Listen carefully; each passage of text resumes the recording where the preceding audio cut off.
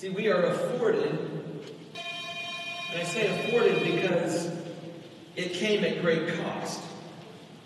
We are afforded many freedoms in this country, more than any other nation on earth. We are more free to do and to speak and to say and to live any way that we choose in this nation because of those great freedoms. But I want you to understand something, that a country divided cannot stand. That's right. That's right. A country divided cannot stand. We must know our history. We must teach it to our children. You know, I'm thankful for my family members and my extended family members who have served in the U.S. military, who have defended those freedoms for our country during wartime, but also during peacetime. I am grieved by the hate and the violence that we've seen lately in our country, by the anarchy and the chaos stirred up by some who don't seem to care about this great nation. I love this country, and I am proud to be an American. Amen. I've been all over the world. I've been to lots of different places. I've seen a lot of different things. I'm telling you, this is still, even with the chaos, even with the junk, this is still the best nation in the world to live in. Amen. This morning, I want you to imagine that you are on a journey. We're going through, maybe a wooded trail. And as we go through that wooded trail, I will be your guide this morning, pointing out significant things along the way. I want you to open your scripture up and follow along, and we're gonna see a lot of interesting things as we talk about what happened in Nehemiah. And as Nehemiah was working the vision that God had given him, he had to make some adjustments along the way, and then he also evaluated the results. And so I want to show you both of those things today, and they're kind of two different things, but I kind of look at it like a family style meal. Where they just set big bowls of stuff on the table. And then what you do with that is up to you. But I think that in that, you're going to find some stuff that you can chew on, that you can eat, that you can apply to your life. And as we go on this journey, the process of transitioning a church or even a ministry to a vision-driven model is a major journey. But every major journey requires course corrections along the way. It's interesting because we have to make course corrections in order to get where we want to go. Sometimes we get off track and we got to make a correction to get back on track so that we can end up where we want to end up. So the challenge is to learn as you go and make changes along the way. My wife calls this a growth mindset. Being able to learn from our mistakes and move on, not dwelling on them. Only a fool does not learn as he makes his journey. He keeps making the same mistake over and over. And the only thing more painful than learning from experience is not learning from experience. Because you feel like you're stuck in Groundhog's Day. You're making those same things over and over and over. It doesn't seem like you can ever move past them. And so understand that what I give you this morning is by way of encouragement, but it's also for us and for our good. Halfway through rebuilding the wall, Nehemiah, he had to make 3 major adjustments, and I'm going to give those to you in just a moment. And it's interesting because he's worked hard, he's carrying out the vision that God has given him, and along the way, he has to make some adjustments. The first one is that he cared for the neglected. I'm going to point these out to you in just a moment. But in any time a church or a ministry for that matter goes through major changes, someone feels neglected. Someone feels neglected with when the change comes about. People who feel neglected, they usually let you know by complaining. They let you know that they are being neglected by their complaining. Now look in chapter 5, if you will, verse 1.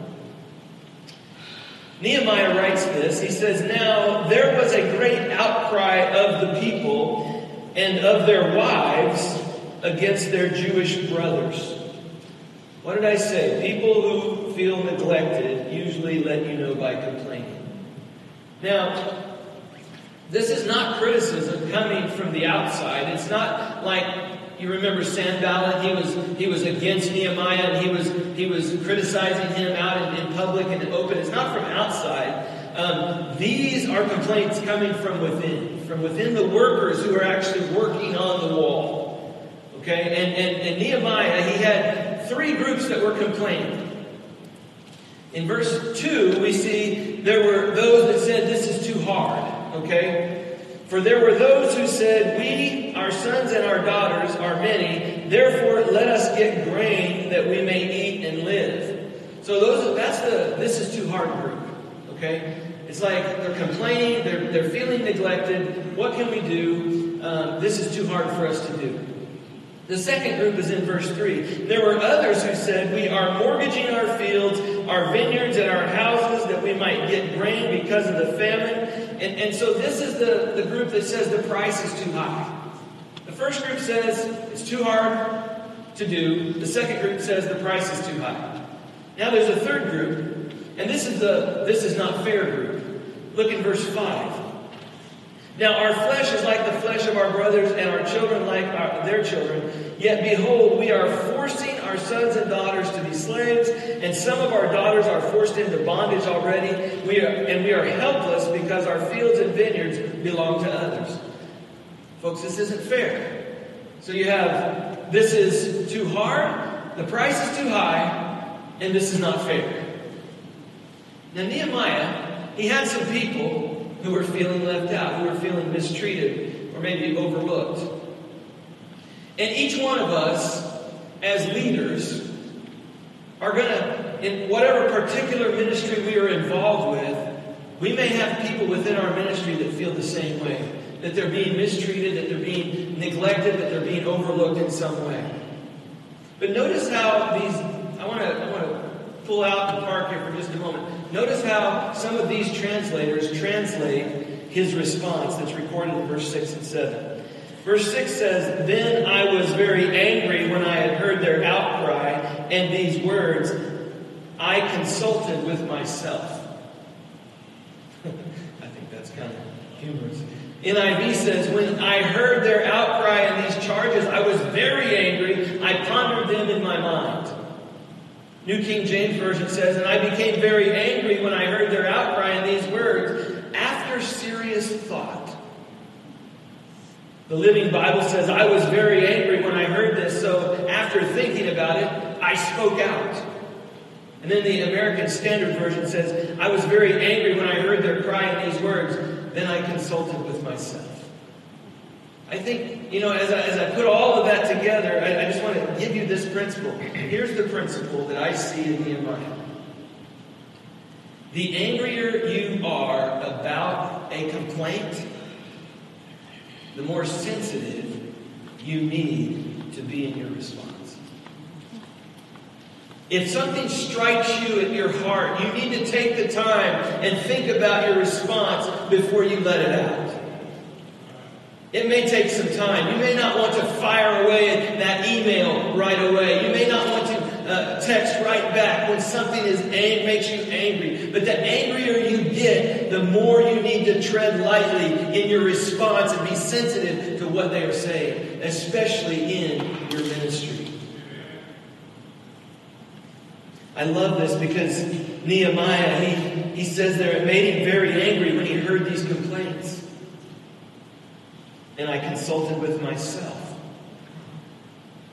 I mean, take the time to understand what they're complaining about. If they're just complaining to be divisive, then correct them. If they're complaining because they're hurt, then help them. There's a key difference there. See, don't shoot your wounded just because they're complaining. It's normal. for wounded people to cry out. What you have is you have people who are unhappy, they're complaining because they've been neglected and because it's costing them their families. They're upset about that, and so they're crying out. And so the adjustment that Nehemiah made here was that he cared for those who were neglected. And you demonstrate your care for the neglected by making a plan to provide for their needs. Nehemiah did not just console them. He didn't just say, well, it's going to be all right. He didn't just, take them and give them some strokes and say, you're going to make it through this. No, he put forth a plan to make right what was wrong in the things they were complaining about. So when he concluded that their needs and their complaints were legitimate, he took action.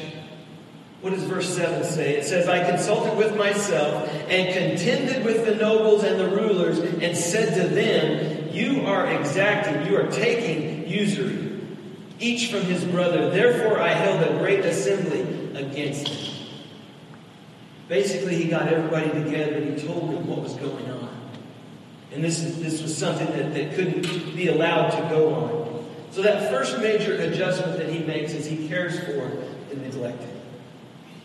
In your ministry, as a leader, whether it's your family, whether it's your co-workers, whether it's in the church, whether it's in a ministry that works along with the church, whatever ministry you're in, you need to care for the neglected.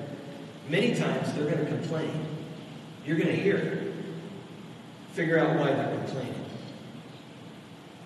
Secondly, I would say this. Nehemiah also had to negotiate peace.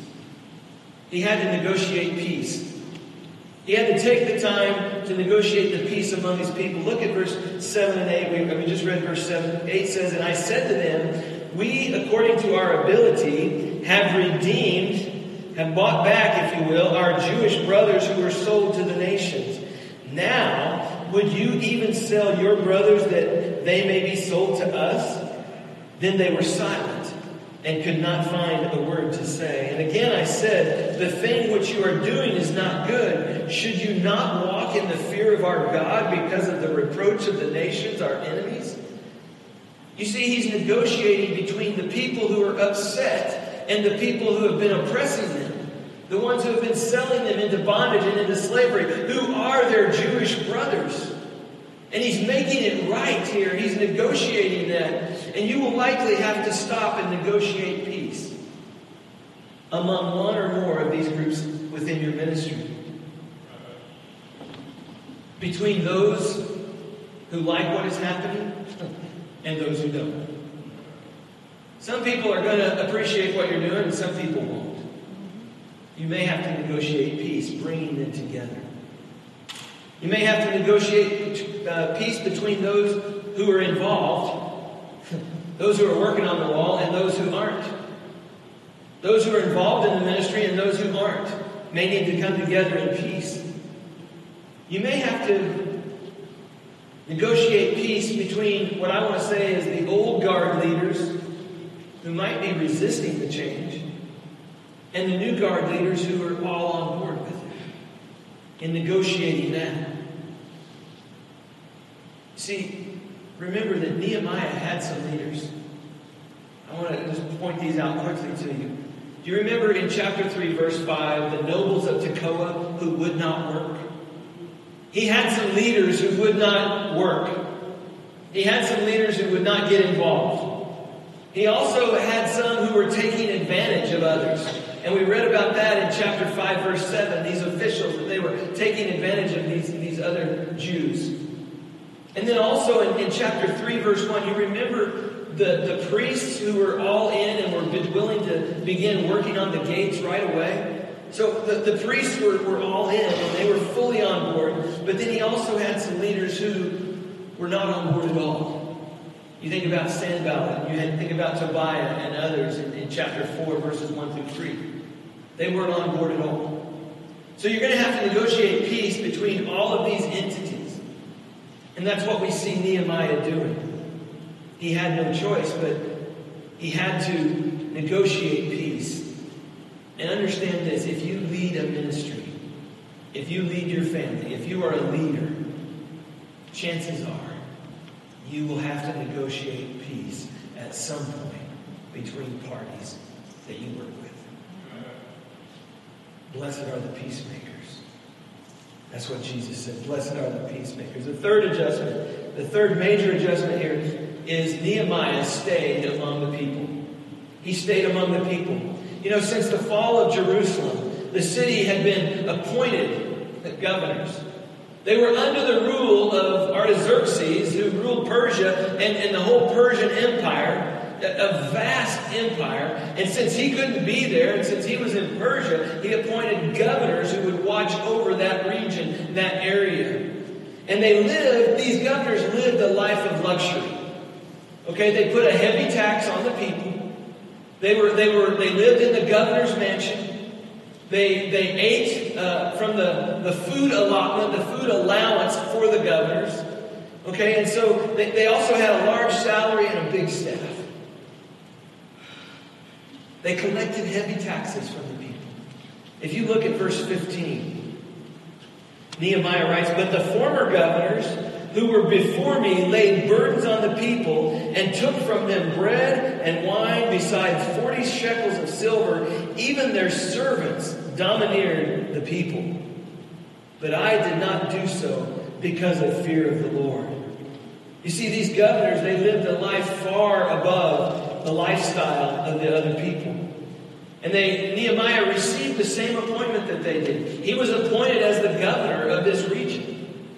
But he didn't take what was offered in that way. He didn't live a life of luxury. Verse 14, I love this. It says, "Moreover, from the day that I was appointed to be their governor in the land of Judah, from the 20th year to the 32nd year of King Artaxerxes, for 12 years, neither I nor my kinsmen have eaten the governor's food allowance." He lived among the people. He took up for the people. You know, because he was appointed like the other governors, I'm sure the people weren't all that excited when Nehemiah got appointed as a governor. Oh, you're probably just going to be just like the rest of them, who take from us what little we have and live a life of luxury. But notice Nehemiah's behavior was quite different. He stayed among his people. Verse 14 says that he didn't take the food allowance that was offered as the governor. He didn't take that. He shared his tables with leaders and visitors and commoners. Look at verse 17. It says, "Moreover, there were at my table 150 Jews and officials, besides those who came to us from the nations that were among us or around us." So he shared what he had, but he didn't take what was allotted to him, than what was allowed. He also treated his people with dignity and respect. And verse 18 says that he cared for his people. "Now that which was prepared each day was 1 ox, 6 choice sheep, also birds were prepared for me. And once in 10 days all sorts of wine were furnished in abundance. Yet for all this I did not demand the governor's food allowance, because the servitude was heavy to his people." So he's taken responsibility, not only for himself, but he's not taking all the perks of being the governor. He's living among the people. And this last one really grabs me. It says he worked on the wall beside his people. Look at verse 16. I have a little asterisk out by that. "I also applied myself to the work on this wall. We did not buy any land, and all my servants were gathered there for the work." In other words, he didn't have a free pass just because he was a governor. He didn't add to the people's burden. What he did is he got in there, rolled up his sleeves, and went to work beside these people. And he lived with them, and he served with them, and he stayed among his people. Folks, I think that's huge. That Nehemiah is one of them. See, our community is looking for Christian leaders who are real. They're looking for Christian leaders who are not odd for God. They're not weird. They might be different. They might be set apart. But they're real people who are different. And here's their difference. They're Christian leaders who are normal people, but have an abnormal commitment to Jesus Christ. That's what our community is looking for. They are looking for normal people who have an abnormal commitment to Jesus Christ. Can we do that? In our marriages, in our homes, in our work, in our church, in our community? Can we be Christian people who are real, who are normal, but have an abnormal commitment to Jesus Christ? That's what they're waiting to see. See, when they find that kind of leader, they want to follow that leader. So Nehemiah, he made some adjustments along the way. Great adjustments. The rest of this book talks about evaluating the results. And here I'm going to transition towards that. You know, chapters 1 through 5 in Nehemiah talk about building the wall. They talk about all the things that went into building the wall and rebuilding the wall. From these chapters, we learn the process of vision. A vision for leaders. A vision that we can jump onto and follow. Now, chapters 6 through 13, Nehemiah, he describes the finished product. He describes what happened because the vision was completed. You know, the old saying is that the proof is in the pudding. I'll use a cooking analogy because I like to cook and I like food. I think some of you do too. The proof is in the pudding. The proof that God's vision has been followed and implemented is really quite obvious. Because when God's vision has been followed in, let's say, a church or a ministry, the results are very dramatic. It's very evident. You can see it. I want to give you, in just real briefly, 8 key evidences that the vision has caught on. And the first one is this. It's very simple. It's the completion of the vision. Nehemiah had the vision that God gave him for rebuilding the wall. And what happened? The vision was completed. In chapter 6, verse 15, it says, "So the wall was completed on the 25th of the month Elul in 52 days." From the time they started on the wall till the time the wall was finished, it was 52 days. Talk about a record accomplishment. But you see, that's a key evidence that God is in the vision when you see a completion of the vision. We need to understand this because a half-completed vision is not the goal. No one starts out to build only half a house. No one starts out to build half of the vision that God has given, but rather the complete vision. And understand this, that in Philippians 1:6 it says, "For I am confident of this very thing, that he who began a good work in you will complete it, will perfect it until the day of Christ Jesus." He doesn't lead us down a road and then says, "Oh, wait a minute, I made a mistake. We're not going to be working on this. We're going to be working on this now." I am confident that he who began a good work in you will bring it to completion. You see, that's what we see here. The wall was completed on the 25th day. I love that. Completion of the vision. Number 2, key evidence. The obvious evidence. There is obvious evidence of God's work. I like this because it was completed. But look at verse 16. It says, "When all our enemies heard of it," when all of them heard of it, and all the nations surrounding us saw it, they lost their confidence. For they recognized that this work had been accomplished with the help of our God. The only way this could have been accomplished was with God's help. See, It was obvious that this was God at work. It was obvious to the enemies. It was obvious to all the nations surrounding them. See, when a God thing starts happening in a church or in a ministry, even the enemies of the church recognize it as a God thing. They may not even believe in God, but they're going to recognize something supernatural going on there. Something allowed them beyond what they are to accomplish that. I love that because it is that obvious when God is at work. When God shows up.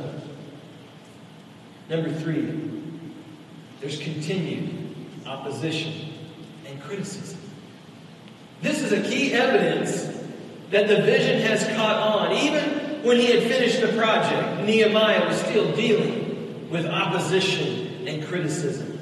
In chapter 6, look at verse 17 and following. It says, "And in those days, many leaders went from the nobles of Judah to Tobiah, and Tobiah's letters came to them." They were exchanging letters. "For many in Judah were bound by oath to him, because he was the son-in-law of Shechaniah, the son of Arah, and his son Jehohanan had married the daughter of Meshullam, the son of Berechiah. Moreover, they were speaking about his good deeds in my presence and reported my words to him. Then Tobiah sent letters to frighten me." They're talking about all the good stuff that's happening. And so Tobiah sends letters that are frightening toward Nehemiah. Maybe life threats. I don't know exactly what would threaten Nehemiah. See, you would think that by this time, once the wall is completed, that the criticism would have stopped. But here's the reality. It never stops. Criticism never stops. 2 quick cautions, though, about opposition and criticism. Here they are. Concerning opposition, the only person with no opposition is the person who is doing nothing worth opposing. If you are doing something for the kingdom of God, you will be opposed. If you're not being opposed,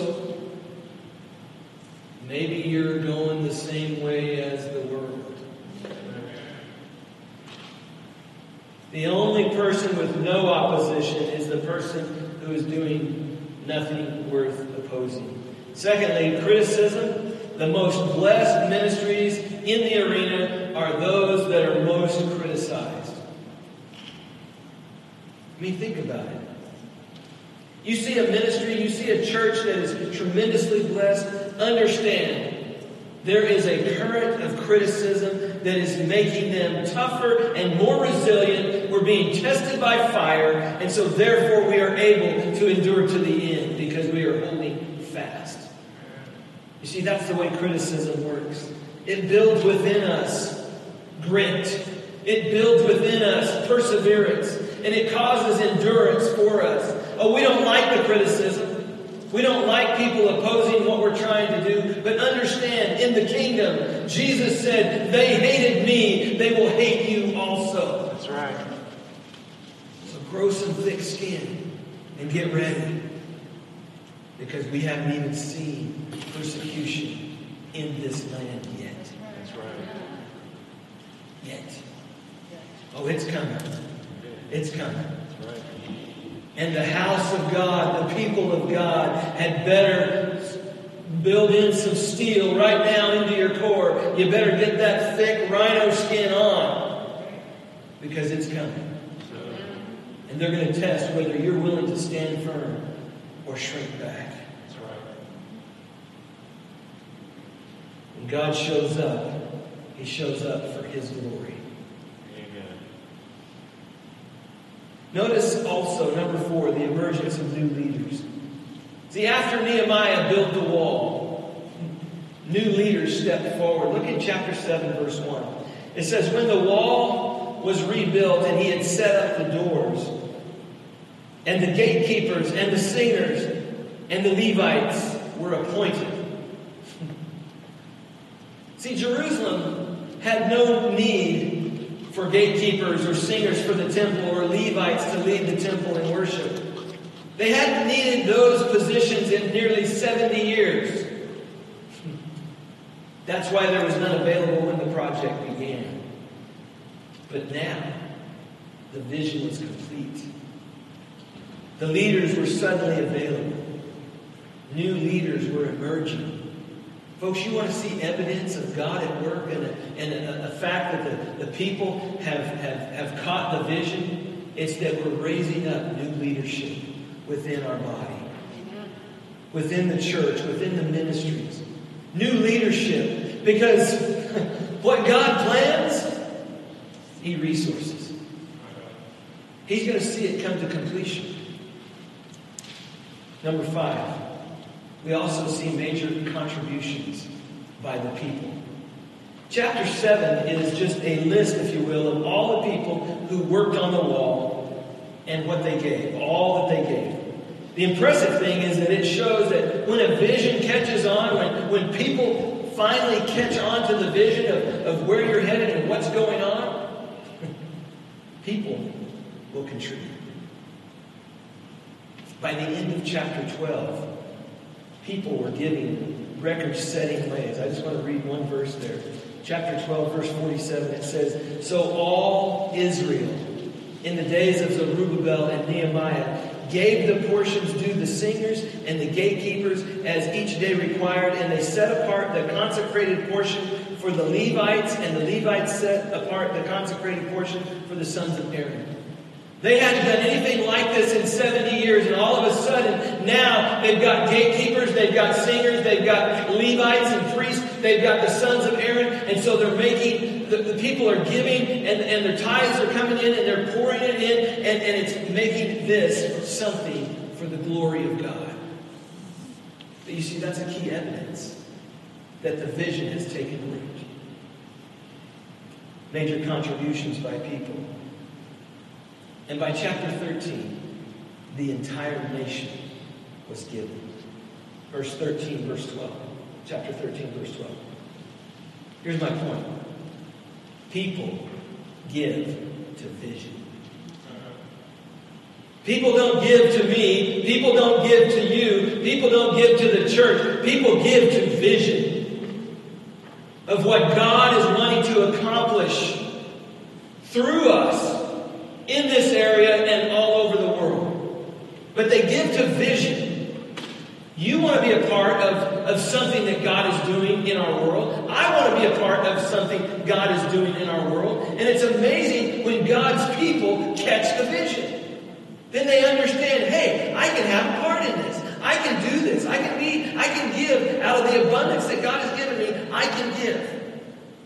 And so we see that there's major contributions by the people, and people give to vision.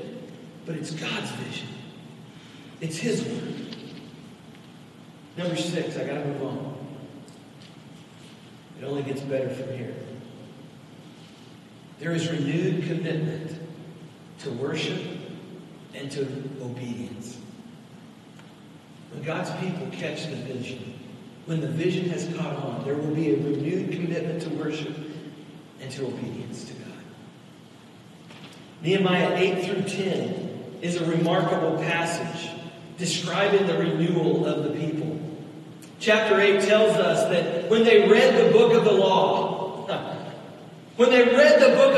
together, look at chapter 8, verse 1. And all the people gathered as one man at the square, which was in front of the water gate, and they asked Ezra the scribe to bring the book of the law of Moses, which the Lord had given. Verse 3. He read from it before the square, which is in front of the water gate, from early morning until midday, in the presence of men and women, those who could understand, and all the people were attentive to the book of the law. That's why I said we're going to read chapters 5 through 13. Early in the morning till midday, they heard the book of the law. There was a renewed interest and commitment to worship. By chapter 9, the people practice public confession. And they end up making a covenant with God. Look in chapter 9, verse 1. Now, on the 24th day of this month, the sons of Israel assembled with fasting, in sackcloth, and with dirt upon them. And then verse 38, chapter 9, says, Now because of all this, we are making an agreement in writing. And on the sealed document are the names of our leaders, our Levites, and our priests. This is huge. They've been in exile for 70 years. Their city has been destroyed. Their wall has been destroyed. Their temple worship has been destroyed. And Nehemiah comes back and he rebuilds the wall. And all of a sudden there is a renewed interest because the vision has been completed of the wall. There is a renewed interest in setting the things of the temple right. Of getting back to their roots. Of getting back to a covenant with God. Because they have been unfaithful to Him. And he says that they put together a solemn assembly. If you look back in the last verse of chapter 8, he called a solemn assembly, which is a time of repentance, a time of renewal, a time of recommitting their lives to God. They had gotten away from the law. They had intermarried with other peoples from other nations. Something that God told them, I want you to be a people unto myself. They had married foreign wives, if you will. Idolaters. Not monotheists, not ones that worship the one true God. But that worshiped idols, and they had intermarried and intermingled. They had played the harlot with God. And now they repent of that. And now they come back with a renewed commitment and make another covenant with God. And God, we are sorry for what we've done. And we're ready to listen and obey your word. Folks, this is big stuff. In chapter 10 gives us the list of the leaders of the people who signed that covenant with God. The seventh key evidence of new people joining in. I'm almost done. Chapters 11, 12, and 12, they document the people who moved into the newly walled city of Jerusalem. Okay, what you have is you have people coming in and joining the vision. People understanding that lived out in the country, away from the city, were coming to the city because they wanted to be where the Shekinah glory of God rests. I love this because vision always attracts people.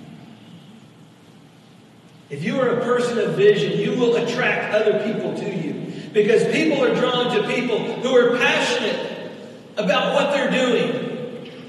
And to people who are going somewhere. If you're passionate about what you are doing and what God has given you to do, and you're headed in that direction, people want to be around that. People will come and people will flock to that. You know, I want you to understand something. The reason I wanted to preach through this was for our people, yes. But I wanted to preach through this for me too. Because I need this vision for leaders. Recognize this. All of our staff, each one of them, have vision in their areas of ministry. A vision for what they are passionate about and what they would like to see happen in those areas. Lest you think I'm blowing smoke.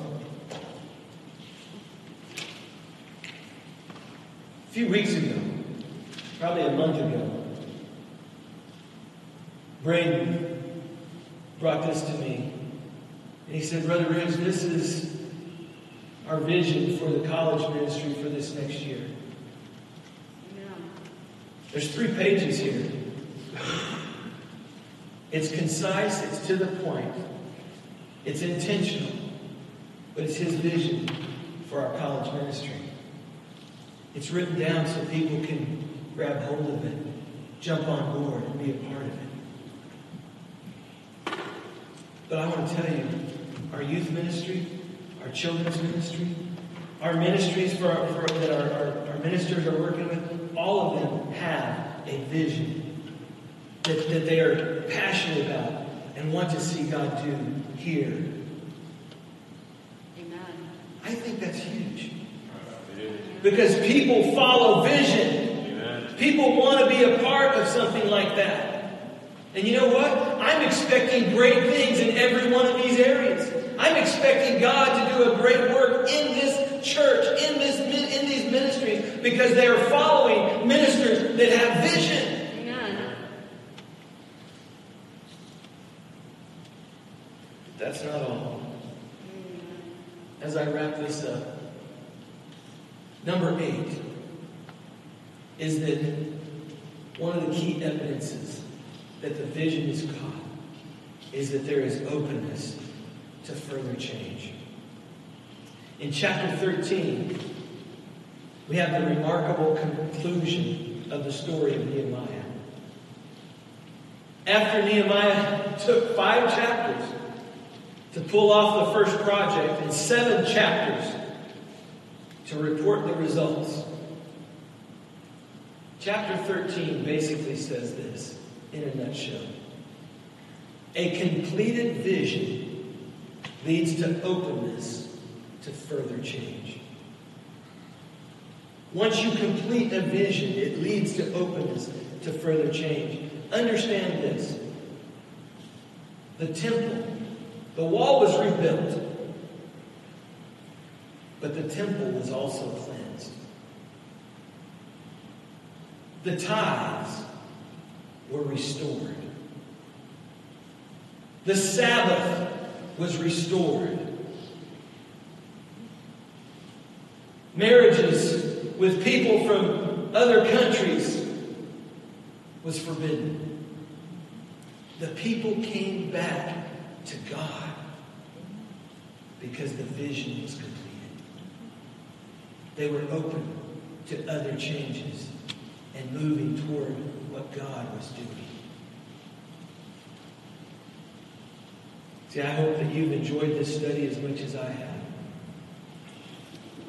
It's been a tremendous blessing to me. And I hope that you will, and you have and you will continue to benefit from it. But understand that Nehemiah was God's servant leader.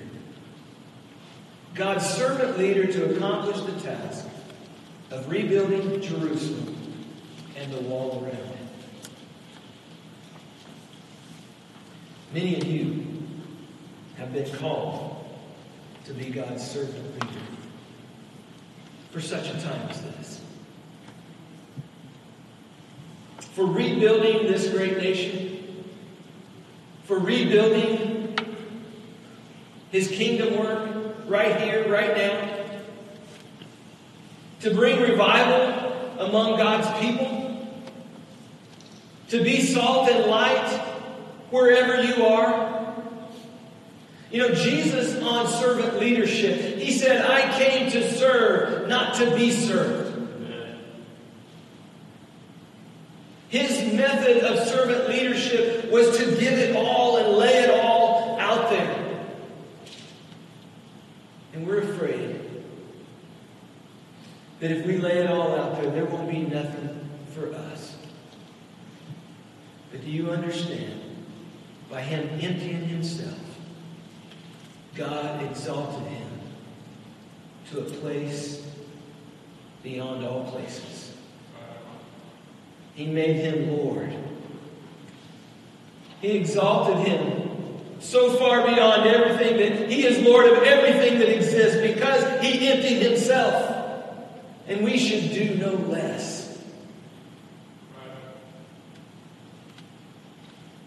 Could you be God's servant leader?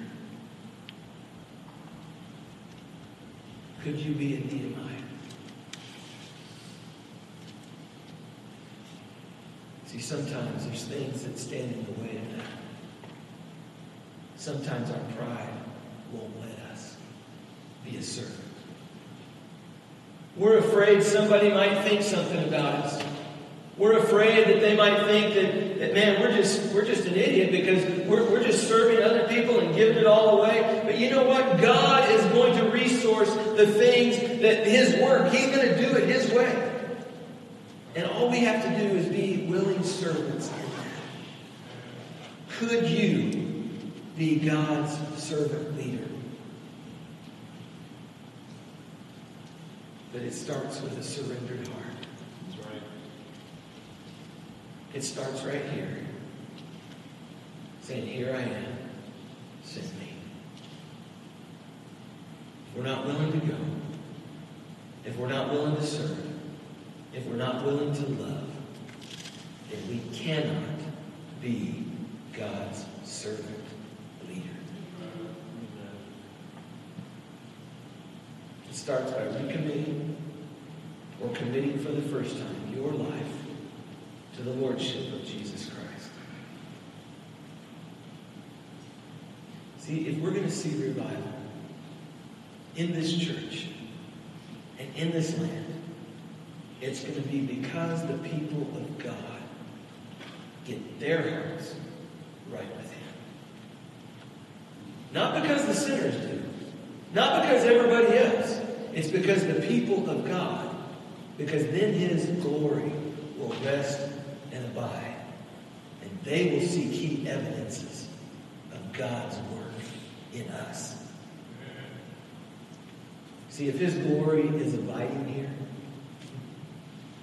there ain't enough seats in this place. That's right. Because that kind of vision, that kind of glory, people will show up. They will be drawn to that. Let's pray. Loving Father, I thank You for this time. And I thank You that You recorded the book of Nehemiah. Father, so that we could understand what Your servant leader looks like. And Father, that in the beginning he had a burden for his people. And Father, You put that burden there and You gave him a vision of what You desired him to do. And Father, he prayed and he went to work. And Father, You honored his prayers. You honored his labors. And Father, You helped him in the presence of the king. You helped him in the presence of his enemies. Father, You helped him with the vision that You gave him. And Father, we know that You will do no less for us. So Father, I pray that even in this day of darkness, even in this day of pandemic, even in this day of sickness and disease, Father, that You would be glorified in Your people. Father, that You would purge us, that You would refine us, that You would refresh us, that You would renew us by Your Holy Spirit. Father, I pray this over Your people. I ask, Father, that You would redeem us. Father, that we would be committed to Jesus Christ and His kingdom in an undying and faithful commitment to Him. And Father, that You would put in us the metal that we need to withstand the heat of the fires of persecution. Father, I pray that You would restore us to our salvation, to the joy that we would be desiring to tell others about Jesus. Father, that we wouldn't be talking about the COVID or the corona, but Father, that we would be talking about Jesus and the hope that He brings. Father, I pray that You would stir in us a desire to be all in with You. And Father, I pray for revival for this church. I pray for revival for this nation. I pray, Father, that You would stir the hearts of Your people in this great nation. And Father, that we would desire more of You and less of us. Father, I pray that You would put to death our own pride, Father, that keeps us from coming to You. I ask, Father, that we this morning that are here would lay it on the altar. Father, that we would lay it on the altar for You. That, Father, we would deny ourselves, that we would pick up our cross daily, and that we would follow You. Father, I pray that You would give us not a spirit of fear or timidity, but of power and of a strong mind. Father, we know Your word. We claim Your promises. Father, we are thankful that we can be, that we would be, that we are willing to be devoted to you. Father, we love you. Thank you for being with us in this place. Guide us in a time of response. Father, that today we would decide where we stand with you and your kingdom. In Jesus' name we pray. Amen.